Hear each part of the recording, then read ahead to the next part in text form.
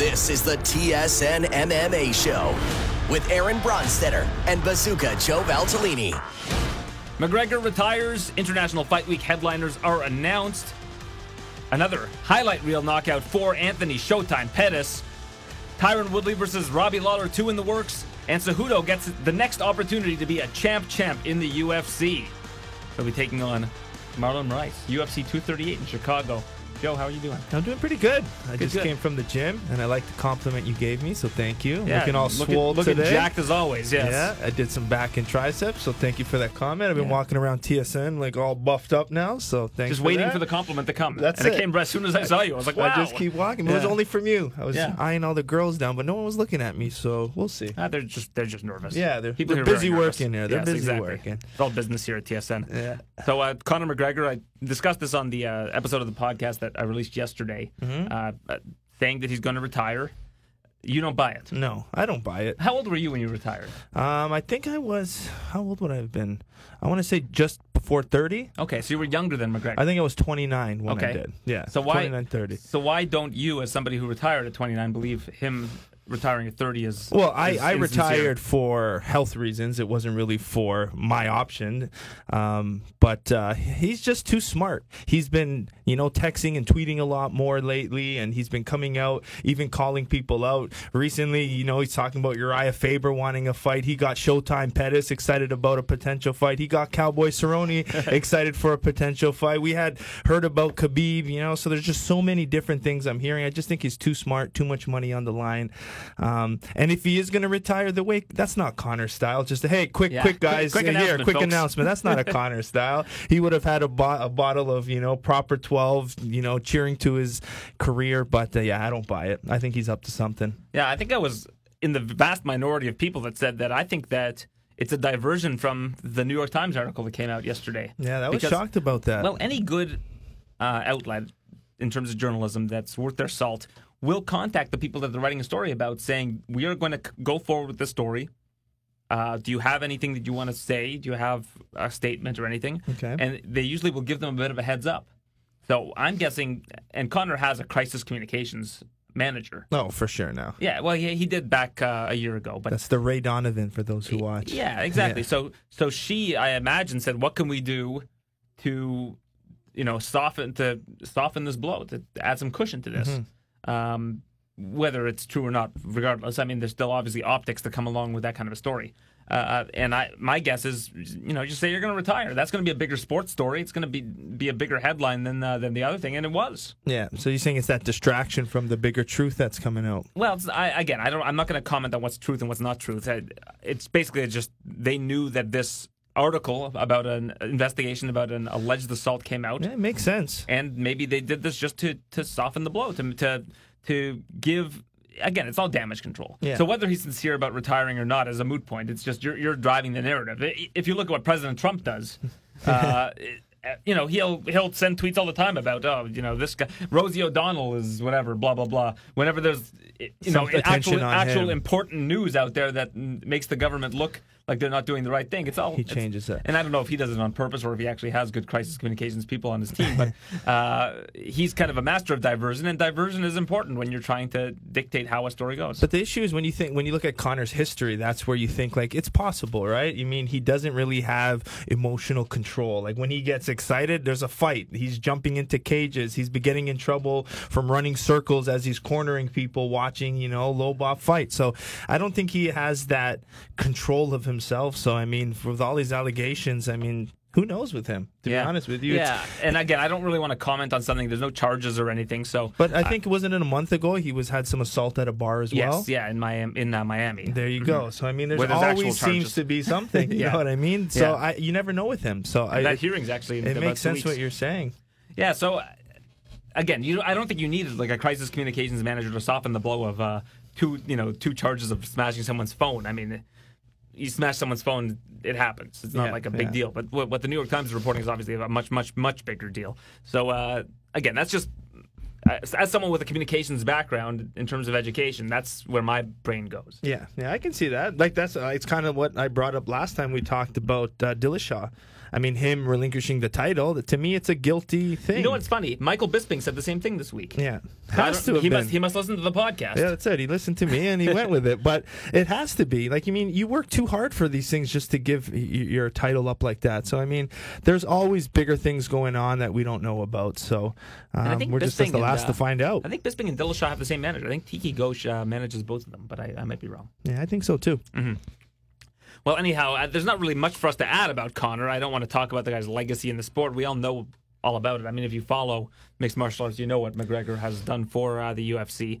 I guess if you want to look at it from a business standpoint, a lot of people are saying that the UFC has more leverage than they have in the past because of the new ESPN deal in terms of the distribution of pay-per-view, because they're getting some sort of guaranteed money for every pay-per-view, according to a lot of different insider reports.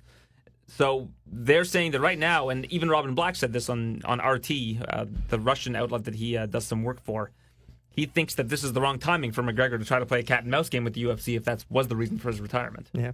I don't know. I think the UFC kind of needs him right now. I think with the ESPN platform, I think they want to show a lot of success on it. And I think in order to do that, you need Conor McGregor, especially with this pay-per-view model for it to work. I think you need a superstar. And the biggest superstar we have in MMA is Conor McGregor. Yeah, I was thinking the same thing, actually, from that perspective. If you're ESPN and you've now made this kind of investment for 7 years in UFC pay-per-views, you don't want to see some numbers, and there's one individual that can guarantee those numbers. Yeah, and it's going to look good on the UFC to say, hey, look, we moved to your platform, and this is what we're doing for you guys.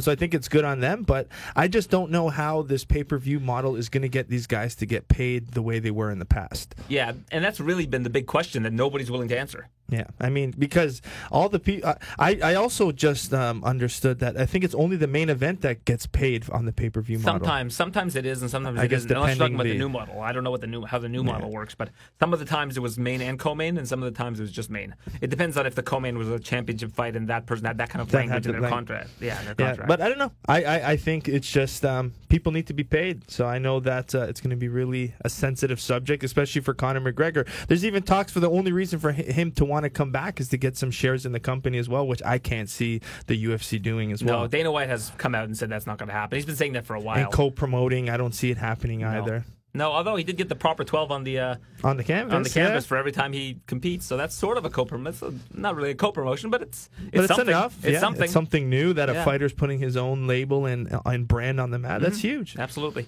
International Fight Week headliners announced: UFC 239, headlined by Jon Jones and Thiago Santos. Co-main event: Holly Holm against Amanda Nunes. Nunes defending her title against Holly Holm. Underwhelmed or overwhelmed? What's your temperature on this? Let's say 0 is meh and 10 is wow. I needed a bigger opponent for Jon Jones for it to be a wow factor. I think it's a good fight, and looking at Santos's record, great UFC career, has on a good win streak, but he's not that name that gives me the wow factor. I mean, the Holly Holm Nunes fight is great, but I just think the main event with Jon Jones needed a bigger name for me. I'm 100% with you on this. If you look at the odds, even Jones is already like almost a 9-1 favorite over Thiago Santos. Yeah, it's not enough for me. I know there was talk about Stipe, which that would have given me that wow. That would have got me the wow factor. Yeah. But Santos, it's great fight. I think he's tougher than most people. I don't think he's a 9-1 underdog. I think he's got that ability to step in, not scared to get hit, close distance, hit you with power. But I'm not excited. I'm excited for it, but not overly excited. I'm just more excited to see Jon Jones and how he performs rather than the fight itself. Yeah, I think that's a good way of looking at it, and also how Thiago Santos performs, because this is a guy who has legit knockout power at all times in a fight against Jon Jones, who I don't think has faced that kind of power in some time. Yeah, but the big question mark for me that has emerged from this is Daniel Cormier. I thought it would be a lock for him to be in the main event of International Fight Week, and we haven't heard his name in any sort of rumors for quite some time. So. Yeah. This probably means that they couldn't get a deal worked out with Lesnar in time for International Fight Week. Absolutely. And it also means that maybe Cormier is still hurt. Either Cormier is still hurt, because I guess if Stipe was ready to go for July, a Stipe and Cormier matchup could have been lined up. But if they're holding out hope that Lesnar is going to be ready for a certain time, it's not going to be July. And I'm curious about the health status of Daniel Cormier at age 40. It's just confusing. I mean, we don't know what he's trying to do. I think he's been slowly trying to escape, but I think the UFC just keeps holding him on for a few more. So I don't know what his motivation is at this point anymore either. I mean, he wants out. He wants to continue to do his other things, but I mean, can he escape the John Jones fight? I don't think he can, but I think he should. Honestly, I think I mean, as a fight fan, I'd like to see it, but if I'm DC, I kind of want to leave being the heavyweight champ and not leaving with that, bad taste in your mouth of losing to Jones 3 times. Yeah, I agree with that, and I also think that Lesnar, the appeal of Lesnar for him, it's an easy fight. Yeah, Lesnar for sure. Lesnar for Cormier is the easy fight, and you're going to get 1 point something million pay-per-views. And you're going to love it. And you're going to get lots of money, and it's going to give you it's a great way to go out, is by beating Brock Lesnar, although not really a guy who deserves a championship title fight. No, absolutely not. That said, who does right now? I mean, Stipe, you could say, probably because of how dominant he was as a champion, but he got knocked out by Cormier in the first round. Ngannou again. Francis lost his title opportunity, but I'd say he's back in the mix based on how he won those last 2 fights. Yeah, I mean, Curtis Blades is looking great as well. Yeah, absolutely. I mean, Blades needs to, I think, win at least one more. That's why when Blades was with Cormier, he's face-to-face with Cormier in the octagon, Cormier says, who do you want to fight next? And he says, either Junior Dos Santos, Stipe, he or respectfully Derek Lewis. didn't mention DC, Well, because he's realistic. I mean, Curtis Blades is a smart guy. Yeah. He knows what it takes to get into the championship mix. If he would have beaten Francis, he knows he would have been there. He would have been in that conversation. Yeah. But a win, a bounce-back win over Justin Willis, who's not ranked, I don't even think, in the top 10 in heavyweight, is not going to get to a title fight. Yeah, I mean, it brought a lot of emotion out in Blades, which was pretty cool to see from Willis. But I just liked how respectful he was, because most guys would have probably gone out there. It could have been a fun time to even call out DC. Almost like my situation when I interviewed Nicky Holtzman the one time. You were retired. Yeah. So, I mean, that could have been a little fun thing. But I just liked that he kept it classy and he knew where he stood in the rankings. And, hey, earn your spot to the world title, and that's what he's doing. Are guys in Glory done calling you out? Like, I noticed that it was... yeah, I do it fun now. I noticed that you didn't interview Doumbé after that fight. No, it all depends where in the schedule it happens, because depends. Sometimes they want to do some controversy stuff, so then they'll put Todd in. Usually, if it's the end of the show, they like to do him based on how the play-by-play and what happens following, because he has to direct the traffic. So we change, we alternate. Doumbé's not going to be like, I want Joe. But we do fun. We have fun things. Like, there's certain people who are fun. Like, I'll go on and people are like, oh, who do you want to fight? And I'll tag Cedric Doumbé at something. Like, oh, I want the Fool, and we just go back and forth and having fun with it. But he knows how to do it with fun and with respect. So those are the guys I like to play around with. Nicky's just too serious all the time. Very serious. Very serious. Yeah, serious can't even man. interview the guy. He's so serious all the time. So Amanda Nunes coming back earlier than expected. She had said she didn't want to fight till the end of the year against Holly Holm. Nunes is like a minus 350 favorite in this one, and that makes a lot of sense to me, because Holm's record at bantamweight is not very good, in all honesty, if you look at how she's done. But she is a former champion. She did beat Ronda Rousey, and I think it is an interesting matchup from a matchup standpoint, because Holm isn't somebody I don't think Holm's ever been finished. No, Holmes is tough. She's really long. She can kick and box really well. She's a big threat. So, I mean, you can't really just count her out. But look at Nunes. She's a beast. Mm-hmm. I mean, and there's even, wasn't her last fight, she was talking about retirement as well? Yeah, she was saying she wants to win 1 or 2 more and then she'll retire. But the weird thing about it is I think a lot of people are too fixated on win and loss records and rankings and stuff like that, when they should be more interested in the matchup. And I think from a matchup standpoint, because of what you mentioned, how long Holm is, keeping the distance, that's an interesting matchup to me. Now, the problem with the range in that particular matchup is the best range for Nunes is like a longer range, because she likes to hit people at the very end of her punch. That's where she generates the most power, and that's where Holly is going to be. Yeah, but I mean, I there's going to have to be times when Nunes is going to have to pressure, and I think she does a better job at pressuring in this fight. So, I mean, she's just skilled. She's got the tools to do it. So that's where I think Nunes gets it done, because she can stay long and pressure. We saw her sit in the pocket with Cyborg and win the mid-range exchange. So she's too good in and out. So that's where I think she gets that edge. Well, Dana says he wants her to face Holm, and now that's pretty much a done deal. Then he wants her to fight Cyborg again. So if Nunes is able to win those two, that is one heck of a resume. Yeah. You got Tate, you got Holm, you got Cyborg twice, and Ronda. Yeah, I don't know if you'll ever be able to beat that resume. Yeah, I don't think anyone will. Yeah. I mean, she's just incredible. She's such an amazing athlete. Her especially being with her, sexual orientation, and it's just amazing. I mean, that's what we kind of need to see more of. She's just such a positive figure too, which I like. Well, it was interesting. Ali Abdelaziz, of all people, sent out a tweet where he was going through the weight classes, and he was like, Henry Cejudo's Mexican. He'll be facing a Brazilian at 135 for the title. 145 is a Hawaiian. like the diversity of the champions in the UFC at all weight classes is very cool to see, because there aren't really a whole lot of sports where you see that sort of diversity of people from all over the world, absolutely. all types of different people, different orientations and things of that nature as champions. I think that's something the UFC should focus a little bit more on. I think if you get a photo of all of these champions together and you point that kind of stuff out, you just show how international of a sport this has become. Yeah, and it's crazy because that's what we're looking for in kickboxing. The fact that you mentioned that, because we do not have an American champion, which is hard because this is where we want to build the sport. So if you don't have an American champion, it's really hard to build cards around of this person. I mean, we've had 3 Canadian Glory champions. We've had tons from Holland. We've had, a lot of Europeans, but we've never had an American. And we've had Tiffany Van Soos, but she ended up losing it now twice to Anissa Mexen. But you need an American champion. And for your sport to be successful, it's got to be big in the U.S. So the fact that they have that diversity and can go anywhere. And even with the Mexican community is huge in the fighting. When Cain Velasquez was fighting, he had all of Mexico, supporting. So I think that's where a lot of times the growth of the UFC happened, because you have champions from different regions. A former champion, Tyron Woodley's also got another matchup lined up, which is crazy. Yeah, he wanted a Minneapolis. rematch. I know he wanted a rematch immediately, but I don't think that's realistic, though. No. Especially when they're saying Colby's next and Askren's doing well. But I think Woodley versus Lawler too is very interesting.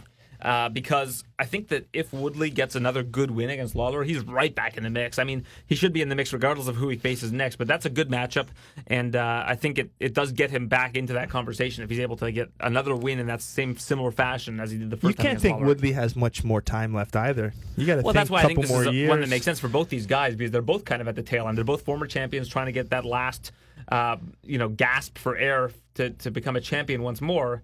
And that makes a lot of sense for these two guys. Yeah. And I mean, what the scary thing could be is if Askren really is as good as he says he is and he gets his title shot, that could put, a rain on the parade of Woodley trying to get another title shot and in his career as a champ. Yeah, but what's more impressive, though? If Askren ends up facing Jorge Masvidal, as rumored, what's a more impressive win? A win over Masvidal or a win over Lawler? Probably a win over Lawler. Yeah. But I mean, I'm just saying, But you if also you gotta look put at momentum, Askren right? wins and he beats Masvidal and then he gets his title shot against Usman, I mean, Usman's wrestling is top notch. Askren, is not going to be that guy you hold down like that. Yeah. So I think you can easily have a champion in Ben Askren. Oh, for sure. Which, I mean, I wonder what that does for Woodley now at the end of his career, knowing he probably wants another crack at the title. Yeah. I think the two worst matchups probably for Usman right now would be Askren For sure. and possibly Wonderboy. Like, even though Wonderboy lost, but just in terms of matchups, again, forget these records, forget wins, losses.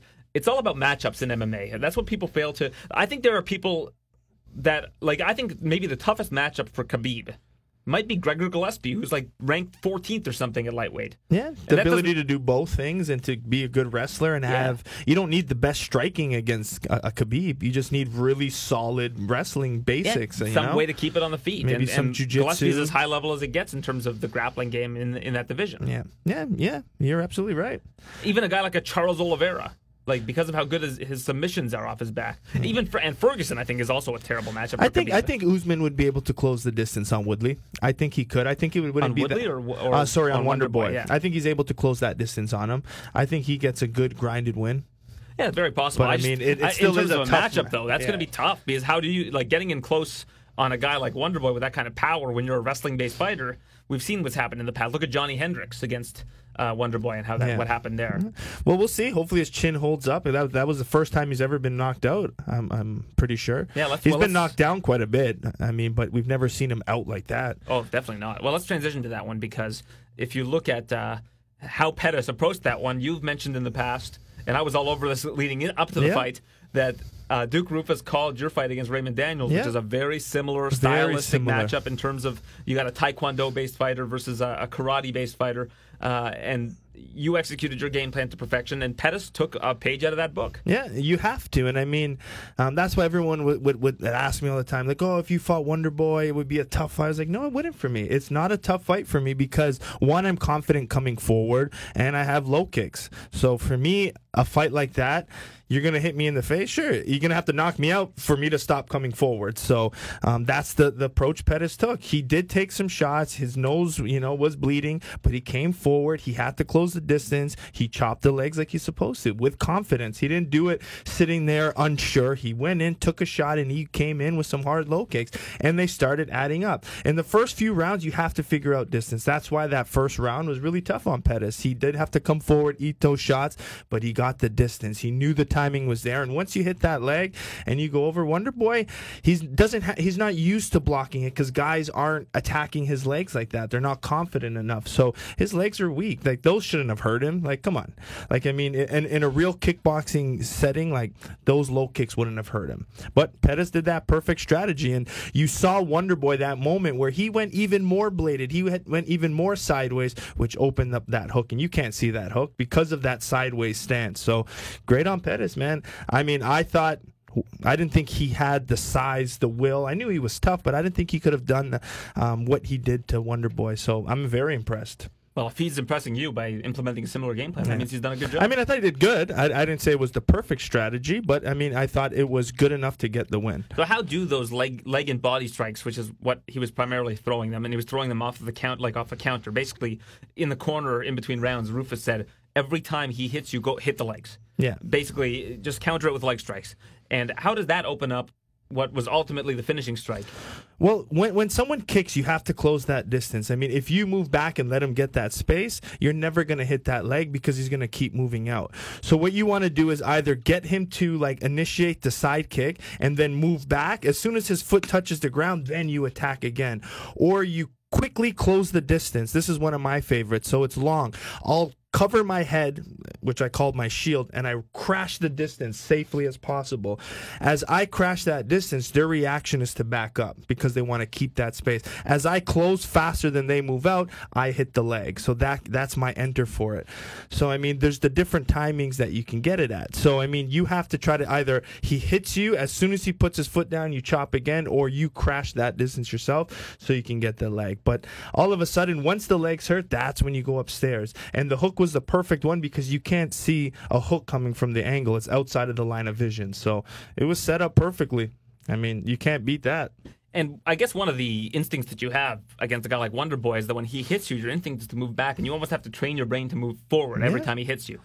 Because that's what Pettis was doing. You have to. That was the key there. You hit and keep moving forward. You hit and keep moving forward. That why was with one of my keys. It's toughness. You got to have that mental toughness to be able to. You know what? I am going to eat a few shots in the beginning, but I need to keep that distance close. I need to make sure that every time he punches, I kick right away. One of the strategies I mentioned with a little bit more, because the back leg is very dangerous, and I always talk about when someone stands sideways, their knees are pointing in the direction that your kick goes. That's called the bladed stance, karate stance, so feet sideways. So when you kick a bladed stance, it's easy to block because the knees are there. So it was good on Pettis to get it, but a good strategy is if you actually go southpaw and then you hit the lead leg. This way it's impossible to block and you have full range on the lead leg. They can't block. With a sideways leg, they can't turn. It's too slow to turn around. So if I fought Wonder Boy, I would start orthodox, try to chop the legs, and then I would turn southpaw eventually, and then I would just go off on that lead leg. That would be the key. Absolutely. So when I was watching it, I was taking the WWJD approach. What would Joe do? Yeah. And I noticed that if you were focusing strictly on what Pettis was doing, and it looked like Wonder Boy was winning. I mean, Wonder Boy clearly, I think, won those 2 rounds for sure. But if you watched what Pettis was doing, it was, how they say pound the rock, where if there's a rock, you have to pound it 1,000 times before you can break it. Yeah, that's what he was doing. He was pounding the rock. He was chipping away at him, and I could tell that he was putting in really good work. Now, all that had to happen for Pettis to lose that match was to just sustain too much damage where he couldn't continue doing that. Yeah. And it was getting there. It was getting there, absolutely. But Pettis stayed resilient, he stayed tough, and he kept pushing forward, and that's how I knew that he was still in it. Up until the end of that second round when he landed that, he wasn't straying from the game plan. He kept moving forward. He kept getting hit. He kept getting bloodied up, and it didn't affect him. And he just kept sticking with the game plan, and that's why his resilience was able to get him there. Absolutely. And look at the strike that he got the knockout with. It was a strike that closes distance quickly. It's not your traditional, let me sit here and throw a straight right. Your traditional straight right. Wonder Boy's already 2 feet out of that. So that's why that Superman style closes the distance quickly, and that's the way he got it. Because he was so worried about hitting the back leg, he couldn't exit a little bit. So he kind of braced himself, and then that jumping Superman, what they call that Superman hook, I mean, closes distance quick, and that's how you catch him, because your regular strikes are too short at that point. You have to close that distance fast. And he uses the cage perfectly in that situation, because you can enter much quickly using the leverage of the cage. They look at him and they don't know what he's doing because it's happening so fast, and that's how he caught him. Wonderboy said in the interview with Luke Thomas on Monday, he's like, I did not see it coming. Basically, the next thing I remember after that was that I was in the back. I didn't remember getting up, taking pictures of the fans. Yeah. The next thing I remember, I was in the back. And was hospitalized and recorded a cool video from the hospital. I mean, you hate to see a guy like Wonderboy lose because he's so nice. The nicest of the nice, yeah. Right? But how many times, the way I tell people is like, how many times has he done that to others? Oh, of course. He's never been knocked out, even in kickboxing. He's never been knocked out. That's the name of the game, you know? I mean, great on him. I don't know where his kickboxing high-level experience came from. I think it's more above the waist karate style, but still a phenomenal fighter. To me, I don't know. I always think that's an easy style for me. So I don't look at it as this crazy puzzle that everyone does, because that style walks right into my style. It's the perfect style for me to beat and make me look good. So I would find more of the guys who move, the guys who are more unorthodox, switching stances. That would be more of a difficult guy for me. But I hope Wonderboy recovers, and I just love that the true martial artist came out. They were both respectful back and forth, and that's what the game is about. It shows a lot of positivity to how much these guys appreciate the game. I'm sure the UFC are hoping he recovers too, because they've got an event in Greenville, South Carolina, where he's from in June. In 3 months, and that's the one he wants. He's going to want to headline that. They're going to want him to headline that, but he did say he's taking it slow. He says he's taking it slow. He says, I've never been knocked out before. I really need to assess where I'm at, and I need to assess my health. That's more important than fighting. I think his last 2 fights were fights that really didn't make sense, right? I mean, what was his fight before? Masvidal, okay. He won that one. It was Till before that. Yeah. Okay, the Till one. Or was it Till? Was Till the one before that, or was Masvidal? Yeah, I think Masvidal came after Till. Okay, because I know he had a broken hand in one, where that was his against hand, Till. Yeah, so he couldn't even use his hand as well. I mean, and now here, I mean, taking a fight with Pettis was risky because it has nothing to do probably in the welterweight division for him.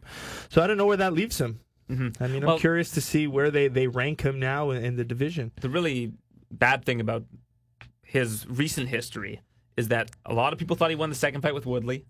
A lot of people thought he beat Till. In fact, the majority of people thought he beat Till on the cards. So he's gotten a lot of bad breaks from the judges. Like, he could have been champion.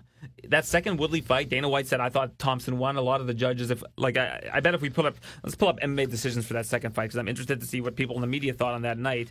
So MMA decisions, Stephen I didn't even know this was a thing. So MMA decisions is basically they take a bunch of media, like a panel of media members, and they can give their opinion. So Woodley defeats Thompson, UFC 209, majority decision. So, yeah, like if you look at it, it was pretty split down the middle.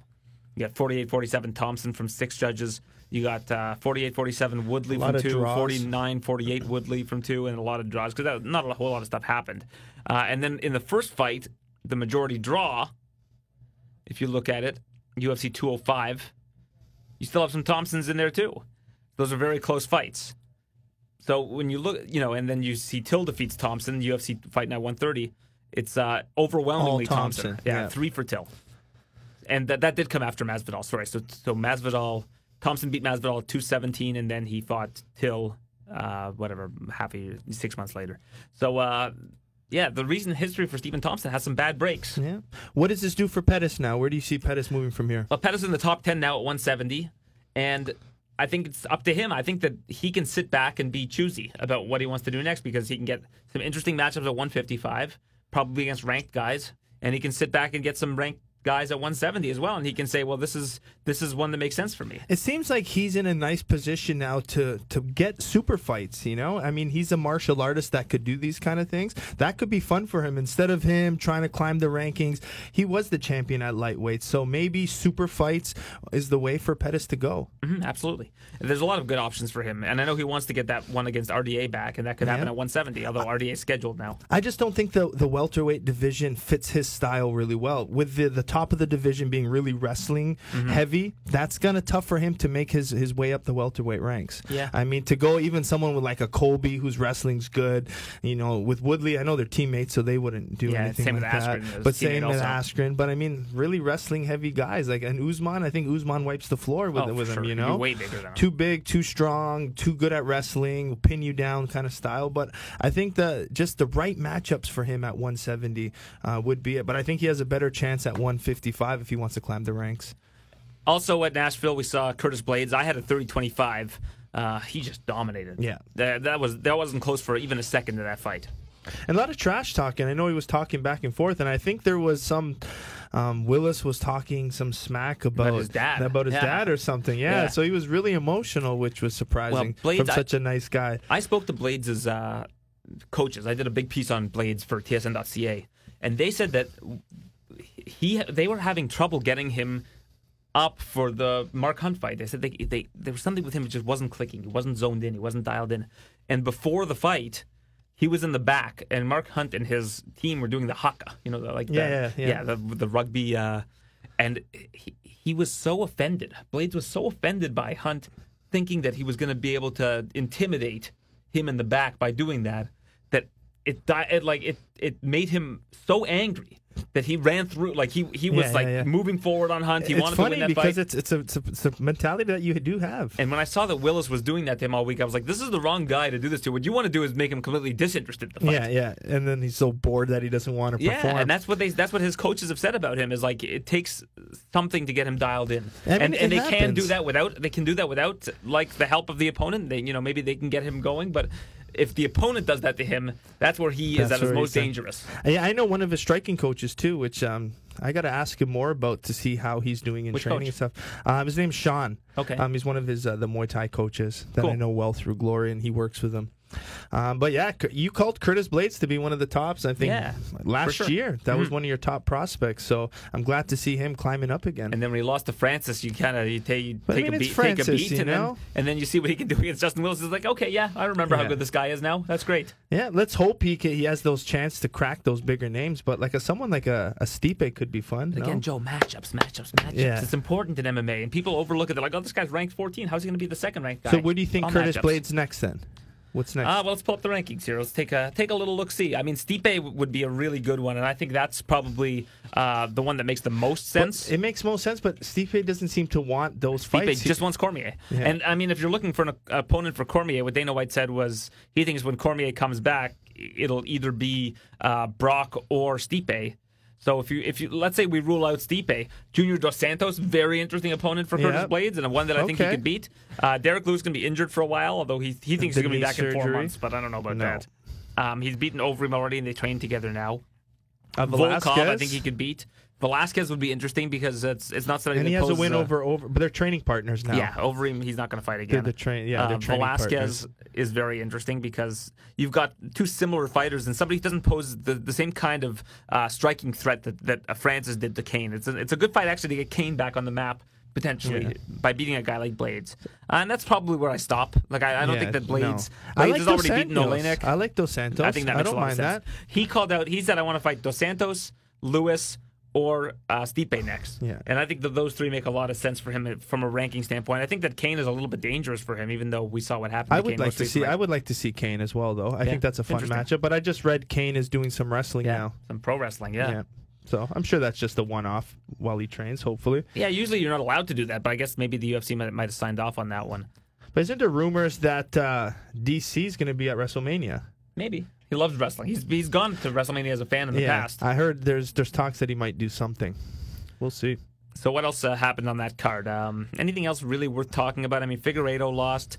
Pena looked good. Pena looked very good against Steven Peterson. Didn't make the weight, but I think that he can make the weight. He was off by 2.5 pounds. You can still get, with some adjustments, you can get down to 146, and he'd be a huge featherweight. But his combos look really good. He's still pretty raw, but he's improving from fight to fight. Macy Barber, I was going to say, very impressive. She had a tough first round. She was eating a lot of straight punches, and then Aldrich just man, she was just doing well with her. Like I didn't think Aldrich had the body type to do much, but her boxing was sharp, man. Yeah. That She first trains with round she was Rose. good. Yeah, Yeah, I was Barry. really impressed with her in that first round until round 2 where Barber kind of picked it up. But Yeah. Well, that She's was a young good too, test for right? Barber, right? Yeah, Barber's turning 21, I think, soon. yeah, and she's with Factory X, Mark Montoya. It's Yeah. a good team. So, But yeah, she's actually she did kind of well. nomadic. She trains there. She also trains. Where else does she train? She trains the Factory X. She trains, I think, with Duke Rufus as well. Like Yes, she I kinda moves saw around. something like that. I read something she like moves that. around a lot. And I think she actually just moved to Milwaukee. So her home base is probably going to be with Rufus in the future. But at the same time, she can probably bounce back and forth between Factory X and Rufus, and that's pretty good. Yeah, that's an a good duo. incredible striking camp. Yes. So Macy, I think the sky's the limit for her. I think that her overcoming that kind of adversity, getting dropped in the first, and then coming back, bouncing back, and getting a finish in the second, Yeah, learned a lot. said a lot about her. Yeah, and definitely Bryce learned a Mitchell, I'm lot. very high on and have been for a while. I think I said when he was on the season of The Ultimate Fighter, even though Katona beat him, I thought he was the best guy on the show. Yeah, and you picked him as one of your picks on your parlay. I did. Unfortunately, the other half was Figueiredo, who I kind of forgot was an alpha male, and he did not look good. Yeah, no, he didn't look great. I think he relies too much on his one swing power, where at least Formiga was intelligent, had the more tools, put it that way. Yeah, well, I don't think he was doing the right thing. I gave Figueiredo the second round because I thought he was doing a lot off of bottom. He cut him open cut from him bottom, open from, but yeah, I the was bottom. alone on that. I looked at the scorecards that came back, and it looked like the two judges. One judge gave Figueiredo, I think, the first, and the other gave him the third. So I was the only one who gave him the second. Did you I guess. find the crowd really booing a lot? Yeah, oh yeah. I didn't really appreciate it, especially with the John McDessie fight. I think McDessie, I heard a lot of boos, but McDessie did what he had to do I to wrote win. the same thing. I go, but, it may not have been pretty, but he found a loophole Yeah. in Pinedo's game and exploited And he it to exploited, perfection. but that's a smart guy with Yeah. experience, So, I mean, I'm hoping me and McDessie have been messaging back and forth on Instagram. Hopefully, we can get him at Bazooka one time. Well, he And then definitely I'll bring him subscribed in. to the light kicks. That's all he was doing. Yeah, oh yeah, he's good. So I mean, I'm hoping we train at. We hung out a little bit at the UFC Performance Institute. So yeah, hopefully if he's ever in Toronto, we get to hook up and we'll bring him on to show too. Here's the thing with Magdessi, though, that I thought was interesting about that fight, and I think that any fighter that has that kind of an opening where you're hitting the leg kick over and over again, and the guy's not doing anything, you just keep going why for would it. you do something different? Yeah. See, what bothers me in MMA scoring right now is one, low kicks. I mean, it happens in kickboxing as well. Low kicks aren't scored enough. They're not put. There's not enough value put on a low kick. A low kick is like a nice hard low kick could be equivalent to a hard jab, to a hard straight down the middle, landing a hook. That is what a low kick you is. see It's a an jab, open area. You see a jab make a guy's Yeah, head go back snap. like a Pez dispenser. Yeah, but when you see a low kick swipe a guy's leg in, and you see visible bruising and blood clotting on the leg, that is a damaging scoring technique. Low kicks need to be scored more in all combat sports. Well, Joe, it's your lucky day because this weekend in the main We're event, getting them. we're going to get lots of leg kicks, my We're friend. getting them. I hope so. This is a really, really. I mean, I hope it doesn't negate them. I asked Helwani this week. I said, on paper, is this like the most can't miss fight of the year so far? And he was giving me all these other answers. No, this is a title fight. It's interesting. No, I'm talking about just from an entertainment standpoint. Is this the This fight? is the most interesting and most fun fight they've had all year, both. Yeah, I agree. Yeah, for I me, mean- I'm most excited for it. Yeah. I'm more excited It's for on- it than I have been in a long time. So the big question for me here is, what happens? I personally, I think that Gaethje is going to do what Gaethje does, which is walk forward, try to get rid of any sort of distance with Barboza, because that's where Which is what Barboza's you have to excelled. do, yeah. And that's how Barboza's lost in the past. He breaks. Yeah. If you get too close, if you get in on him and you take away his game plan, he breaks.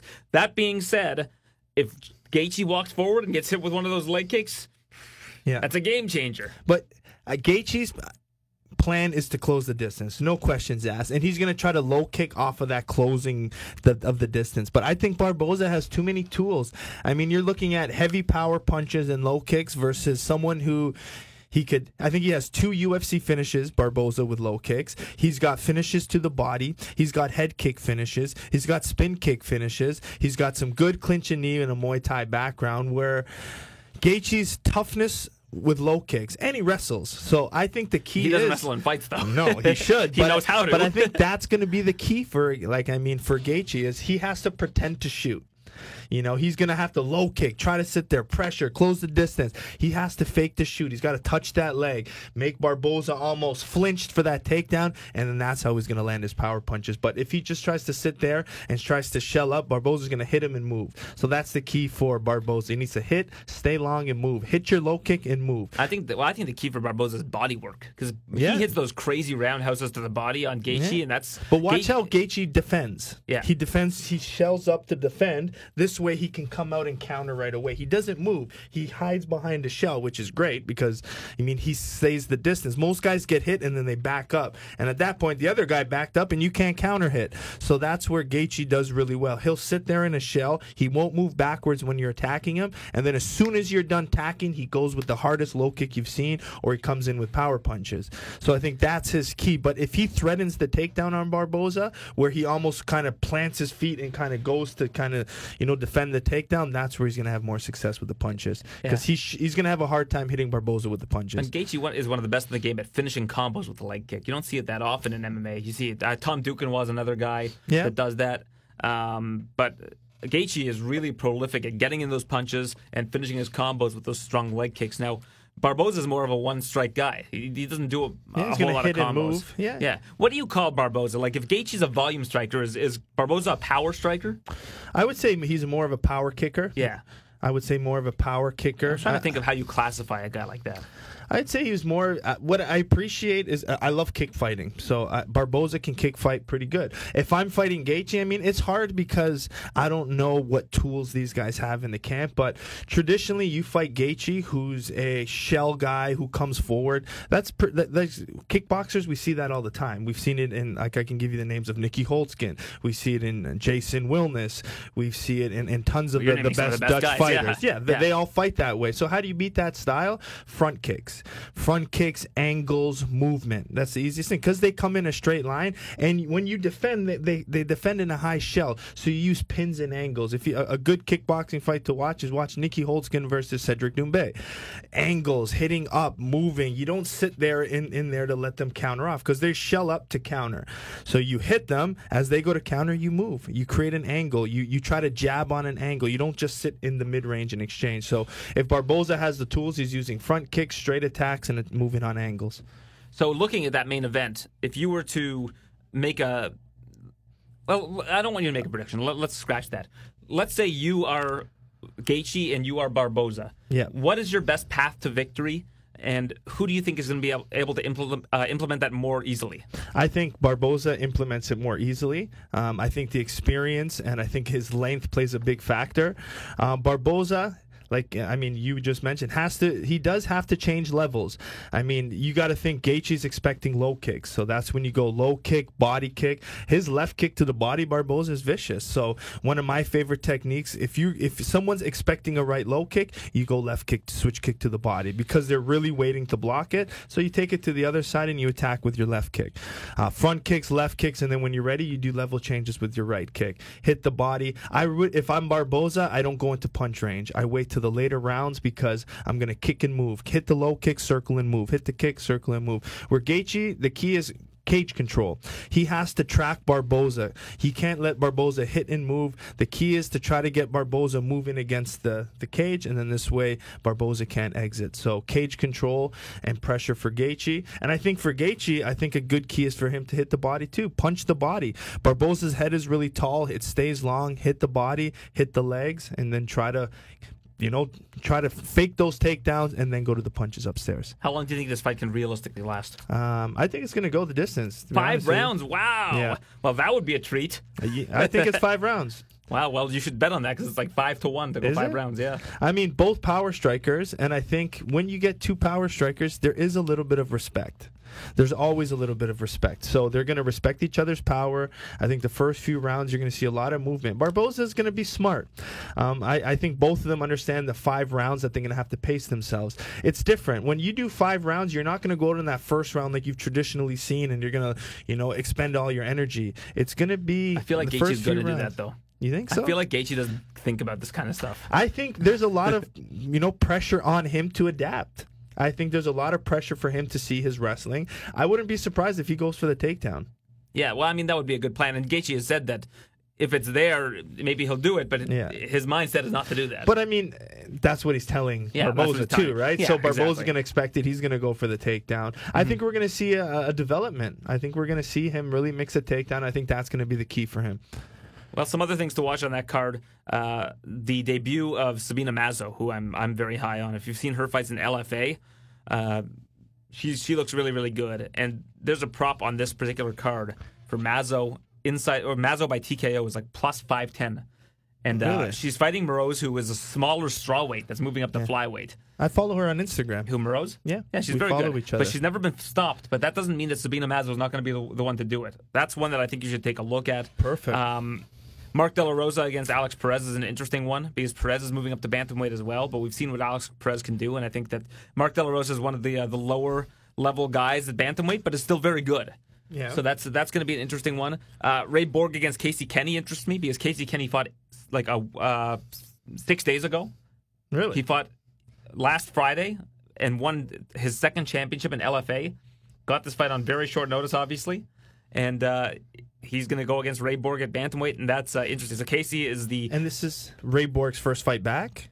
Since DJ? His son's issues? Yeah. I think it's his first fight back since then. Mm-hmm.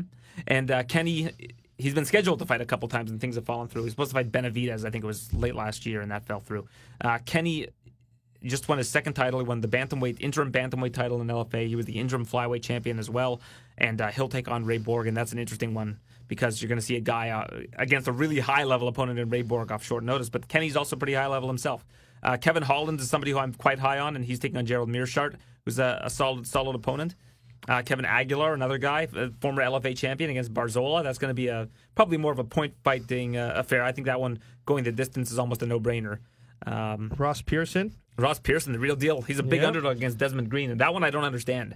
I know Pearson's had, again, matchups. Yeah. People aren't looking at the matchup here. They just see Desmond Green has won a couple and that Pearson has lost a couple. But I think from a matchup standpoint, if this stays striking, Ross Pearson's going to have a very good advantage, and as like an almost 4-1 underdog is worth a look. But Desmond Green does have more of a wrestling pedigree. Yeah, more of a wrestling pedigree, but so also that's very probably good where striking. he's going to have to take the fight. But Yeah. if Pearson hits you, you're out. Yeah, Pearson's well, got Pearson- that big bomb power. He does have big power, and he's also good at, if it stays standing for 3 rounds, I think he can win a decision. Jessica Aguilar against Marina Rodriguez. Jessica Aguilar just hasn't shown me much. I was quite high on her when she was back in the World Series of Fighting, the champion there. She came to the UFC, and I had high hopes for her. She just hasn't lived up to the expectations. Sadiq Youssef against Shayman Reich. That's a really, really good one at the featherweight division because Youssef, like another individual in the card, Kennedy Nzechukwu, are two of the big up-and-coming Nigerian fighters. And you just saw how Usman won the title. These guys, I think, are two of the next big things in their respective divisions. Youssef has looked very impressive, and Nzechukwu has great length, and he's taking on Paul Craig. So these are ones to watch. Watterson versus Kovalkiewicz is a very good matchup. I think Kovalkiewicz has a pretty good advantage on the feet, but Watterson's been overachieving lately. She's been looked really, really good. And then you've got Michael Johnson, Josh Emmett, David Branch, Jack Hermanson, two very good fights there. I think that if Josh Emmett loses against Michael Johnson, that's going to be like one of 6 or 7 guys from Alpha Male that have lost this year. Yeah. And it will be very, very interesting to see what Emmett can do. On paper, he should be the big favorite here. Who? Emmett. It's even money. Think, really. Even money. So we'll see Because how Michael Johnson fights. Yeah, He Michael scraps. Johnson's always, he never Southpaw, looks lost. he scraps. So I think the Southpaw could make it a tough night for Emmett. Yeah. And he's got, good boxers behind him. Now they got Van Roosmalen in training full time there at the Hard Knocks camp. Yeah. They have videos of the two of them scrapping. So if it's going to be, Emmett's going to have to be a little bit more strategic, mixing in the takedowns against Michael. Yeah, absolutely. So our tally to date, I'm at $86.50. You're at $133.50. We both lost this past week. On our last fights, too. Yeah. We had parlays and we're close. Yeah, you had Steve Wonderboy Thompson, Curtis Blades, and McDessie. Yeah. So you hit those first two, I and hit then the first two, Thompson and I went got down. let down. So, and I had Davison Figueiredo, who lost, and Bryce Mitchell, who won. And Bryce Mitchell was an underdog. So I probably should have just taken Mitchell, but and not gone for the parlay chalk. But I'm going for parlay chalk again this week, Joe. But why don't you go ahead with who you like? Well, I'm gonna go with I'm gonna keep it pretty easy. I think I like Karolina Kolakiewicz. I think her length. It's just going to be a lot of problems for Watterson. I think it's going to be hard for Watterson to get anything really off. So I'm going to go with Carolina. I'm going to see. I don't know if I want to parlay it or not, but Minus 140. Minus 140. Yeah. Okay. I'm going to go. Let me stick to my guns. I was really positive on Edson Barboza. Okay. Let me go Barboza and Carolina. Kovalevich, okay. What does that put me at? Let me see. So Kovalevich and Barboza. So Barboza, Kovalevich is plus. It's basically 2-1. We'll just go with 2-1. Perfect. And for me, I'm going with Sadiq Youssef, and I'm parlaying him with Sabina Mazo, and that's plus 178.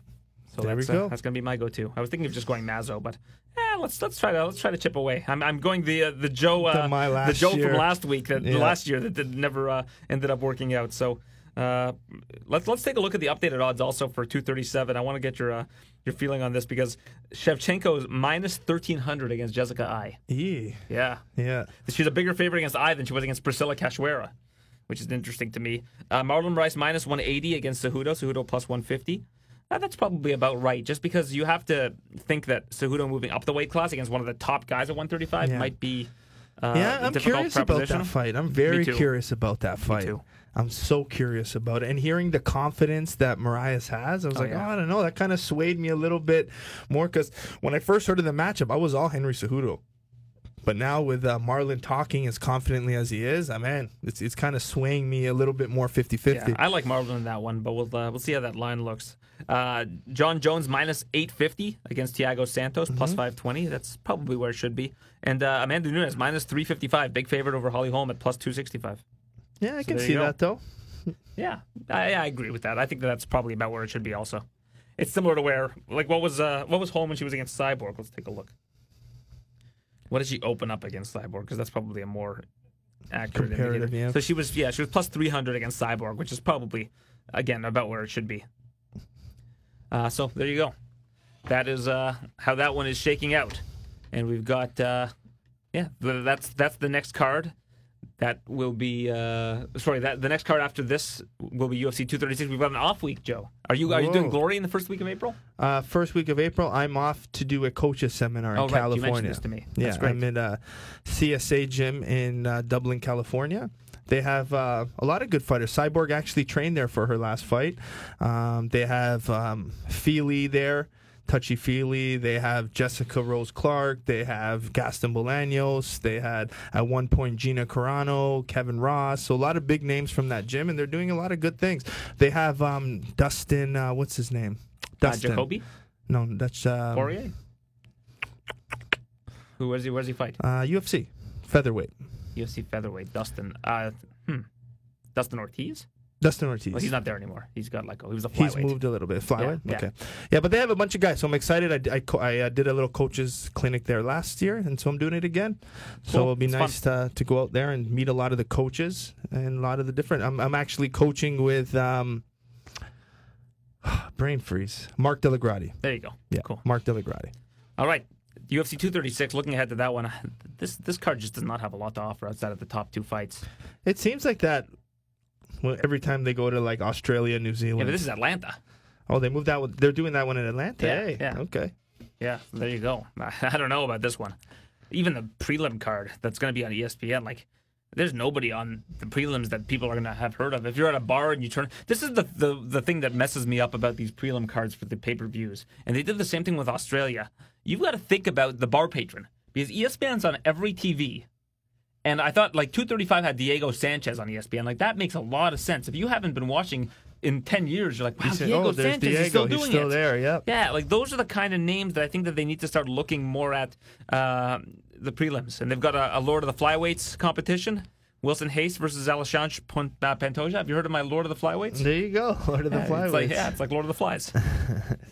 I should have just called it Lord of the Flies, but there whatever. You go. Because that's what it is. They're trying to kick everybody off the island. Jeez. Yeah, it's a rough go if you're a flyweight right now in the UFC. It's actually pretty upsetting to see. And last week's fight between Figueiredo and why am I having a brain fart now? It's near the end of the show. Yeah, well, it's Figueiredo and Formija. That didn't do the flyweight division any favors. But there still seems like there's talk about it staying alive, though, for a few more fights at least. Yeah, that's what they're saying. And even Dana White said he wants to do Benavidez against Formiga at UFC 238. Although he did say that so that someone can step in for if anything happens with Cejudo and Moraes, but that's a bantamweight, so it's very confusing. Yeah, who knows? All very confusing right now. But I'm interested to see what happens with Cormier. Seems like there's nothing going on in the heavyweight division right now at the top. Yeah, it's been quiet. Yeah, so we'll have to see. I think August you're probably going to see Covington versus Usman. And if you go weight class by weight class, like a lot of the real estate is taken up right now. But there you have it. That's all for us today. We've talked about all the big news. Anything break while we were sitting here? Let's see. Anything we should react to? No, I think we're good. All right, let's call this one. Next week we'll be back. Are you here next week? Or when do you leave I for leave California? on the Thursday, so it'd have to be before Thursday. Okay, yeah, we can make that work. All right, so next week Joe and I we're going to break down UFC 236 in Atlanta. We're going to talk about everything that's been going on. We're going to recap this Philadelphia card, and I'm sure Joe will have his take on how this played out and why Barboza and Gaethje ended like it did, or not ended, or went the distance because that's your prediction. I kind of watch.